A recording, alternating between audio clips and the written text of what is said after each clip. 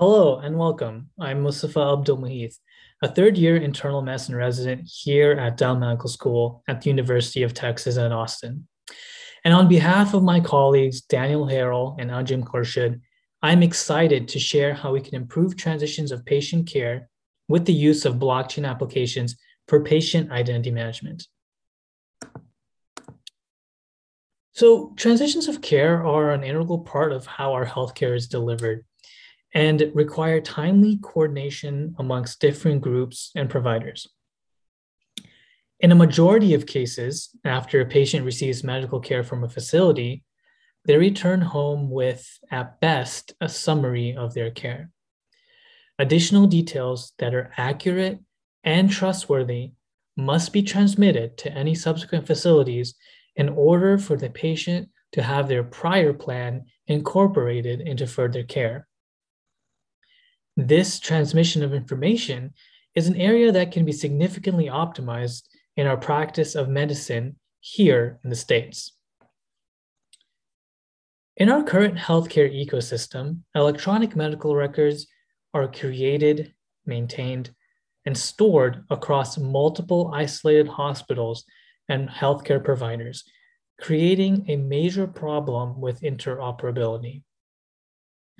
When medical information is needed to be transmitted, it is usually done so by mail, fax, and oftentimes by the patient themselves, who carry their own records across many different providers because those providers don't have electronic medical records that can communicate with each other. The more recent development of health information exchanges has mitigated some of the issues with fragmentation, but ultimately fail to address the underlying problem of data siloing. This lack of interoperability leads to unnecessary administrative burden, duplication of services, poor care coordination, and lack of patient control over their own medical data, making the experience of receiving healthcare oftentimes quite frustrating. As you may know, blockchain technology has the potential to bridge the interoperability gap. It has special potential in healthcare due to the fact that it is secure and distributed with a shared source of accurate information. It can be transparent and confidential in regards to managing data sharing and permission control, respectively. It has aspects of automation that can relieve the administrative burden of practicing modern healthcare. Our multidisciplinary team set out to develop a blockchain application, MediLinker, to form a patient-centric health identity management solution, and to evaluate the utility of such technology in transitions of care. MediLinker is a blockchain application that is based on the concept of decentralized trusted identity, which relies on the creation and storage of verified credentials that contain aspects of patient data. Traditionally, patients have had to carry with them a variety of different documents across all of the different medical providers that they visit, which is not only burdensome, but also opens the doors to increased errors and delays. In my clinic, I've had patients come to me with incorrect medication lists, notes from other providers that were outdated, and diagnoses whose origins were unknown. Many times, this information caused additional confusion and increased the burden of healthcare delivery. With MediLinker, patients have the ability to use verifiable credentials in conjunction with their MediLinker digital wallet to seamlessly share pertinent, updated healthcare data over a trusted healthcare network. Example of data that can be shared in our current model includes patients' demographic information, insurance, medications, credit card, consent to research, and medical power of attorney, or MPOA designation. Here we review the workflow of patient enrollment using MediLinker. In this example, our patient Alice goes to her primary care provider and uses her smartphone with the MediLinker app to make a connection with the clinic with the help of an easy-to-use QR code. She can then create her electronic ID by validating it, for example, against a government-issued ID at that clinic. Once the identity or credential has been verified at the clinic and is issued on the blockchain network, this information can then be used at other participating clinics without the need for Alice to carry all of her documentation with her. Here we show how the process of enrolling at a second clinic would look like once Alice has had the opportunity to complete an initial enrollment with MediLinker. After establishing a connection with this new clinic, she can easily share her healthcare data, which can be trusted as it was verified on the blockchain network, thus simplifying her transition of care. We wanted to evaluate the effectiveness of MediLinker in handling the key tasks required for a simple transition of care through a simulation. These tasks included the creation of verifiable credentials, sharing and revocation of said credentials, updating healthcare information, and assigning a medical decision maker, or an MPOA.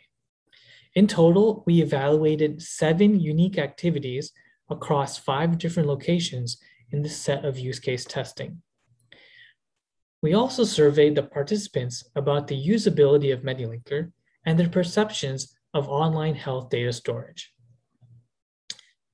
We had 20 participants simulate 20 separate patient use cases at 4 different virtual clinic sites and a virtual research center over a 4-week period, all of which was conducted over Zoom. The patient use cases that the participant played out covered a wide range of patient backgrounds and ages with a diversity of medical needs. Each participant was provided with artificial healthcare data and was tasked with the creation of verifiable credentials that they had to use across the healthcare sites with MediLinker. Throughout the simulation, we measured the ability of MediLinker to complete various tasks and examined the accuracy of the healthcare data. Through these use case testing scenarios, we were able to observe how various institutions, both medical and non-medical, were able to issue verifiable credentials, which could then be shared or revoked across the trusted network at the discretion of the patient. In this manner, we simulated a primitive healthcare ecosystem, one in which a variety of institutions would be interacting with each other through the patient. This is a stark contrast to how these interactions occur currently, as healthcare information represented by verifiable credentials in our simulation would naturally be fragmented across institutions in the real world. For example, in this simulated healthcare ecosystem, information that would be at a clinic would not necessarily be available at a research enrollment center. And thus, you would need a duplication of services, for example, the patient filling out a form, for that information to be transmitted. After the simulation was completed, we found that 100% of participants were able to successfully create their verifiable credentials. And the 5 cases that were assigned to be a medical power of attorney were able to do so as well. This means that the individuals who are assigned to be a medical power of attorney were able to make medical decisions on behalf of another individual. All participants were able to successfully connect with and share their credentials with the 5 sites, meaning that their healthcare data was successfully transitioned across 5 discrete providers. Additionally, all participants successfully provided consent for research enrollment and were able to revoke their data from desired sites according to their use cases. In regards to data accuracy, we found that there was slightly over 90% accuracy across all verifiable credentials at the end of our simulation. We found that all errors were due to mistakes with human data entry. For context, prior iterations of MediLinker, which relied more heavily on patient-led input rather than provider-led credentialing, had a data accuracy of about 40%. When examining our survey results, it is important to note the demographics of our participants. We had an approximately 80% response rate, and all participants had at least an undergraduate level of education, with many being at the graduate level of training. Pre-simulation, we found that all of our participants were comfortable or very comfortable using mobile phones. In regards to comfortability with security of online medical data, only 25% of participants said that they felt comfortable. 50% of participants were nervous about having their medical data online due to security concerns. Interestingly, about 50% of our participants stated that they themselves, a friend, or a relative had experienced a data breach. About 60% of participants already had experience sharing medical data online via a portal or a mobile application. Post-simulation, we found that participant comfortability with the security of medical data online had improved. Now, 40% of participants indicated that they were comfortable with security of medical data online, while the remaining 60% were neutral. And none of the participants indicated that they felt nervous or very nervous. In regards to comfortability using and manipulating verifiable credentials with MediLinker, all of the participants indicated that they felt very comfortable or comfortable with these tasks. When asked what the perceived comfortability of these tasks would be for the persona or the patient use case that the participants were enacting, about 5% thought that the patients would be able to complete the tasks or were neutral, while 20% thought that the patients would be nervous about completing these tasks. The remaining 75% thought that the patients would be comfortable or very comfortable with the process. Additionally, post-simulation, we found that 85% of participants stated that they felt more in control of their medical data using MediLinker, while the remaining 15% said that it did not improve their sense of control over their medical data. After our analysis and review of the simulation, we came to some key conclusions. First, MediLinker was able to perform the key tasks that supported a basic patient-centric transitions of care by improving interoperability, which provides a foundation for high-value care delivery. We found that our current methodology of data collection was still prone to human error, albeit improved, and that concerns about medical data security were alleviated with increased exposure and education about online medical tools.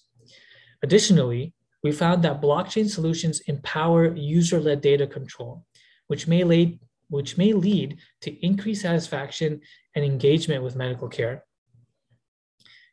The use of MediLinker also has great potential to provide more equitable care. Not all individuals have the socioeconomic resources or the knowledge base to coordinate and manage their healthcare in a system that does not support interoperability. This fragmentation of our healthcare only compounds the problem that some of our patients face. By improving interoperability and operating through a basic smartphone, an accessible device for the majority of individuals, blockchain solutions allow both patients and providers to streamline care and to ensure that patients can receive the care that they need regardless of their backgrounds. As a physician, I am only able to provide excellent medical care if my patients themselves are invested in their health and trust the care that they receive. Ultimately, blockchain solutions have great potential for healthcare, and future work in this field will require an interdisciplinary approach to address the unique challenges of our modern-day healthcare ecosystem. With that being said, I am excited to see what the future holds. Special thanks to the Design Institute for Health for their transitions of care research and to the University of Texas Blockchain Initiative for their funding and support. For any outstanding questions or clarifications, please feel free to email me at mustafa.abdulmuhith@austin.utexas.edu. Thank you all for your kind attention, and I hope you enjoy the rest of the symposium.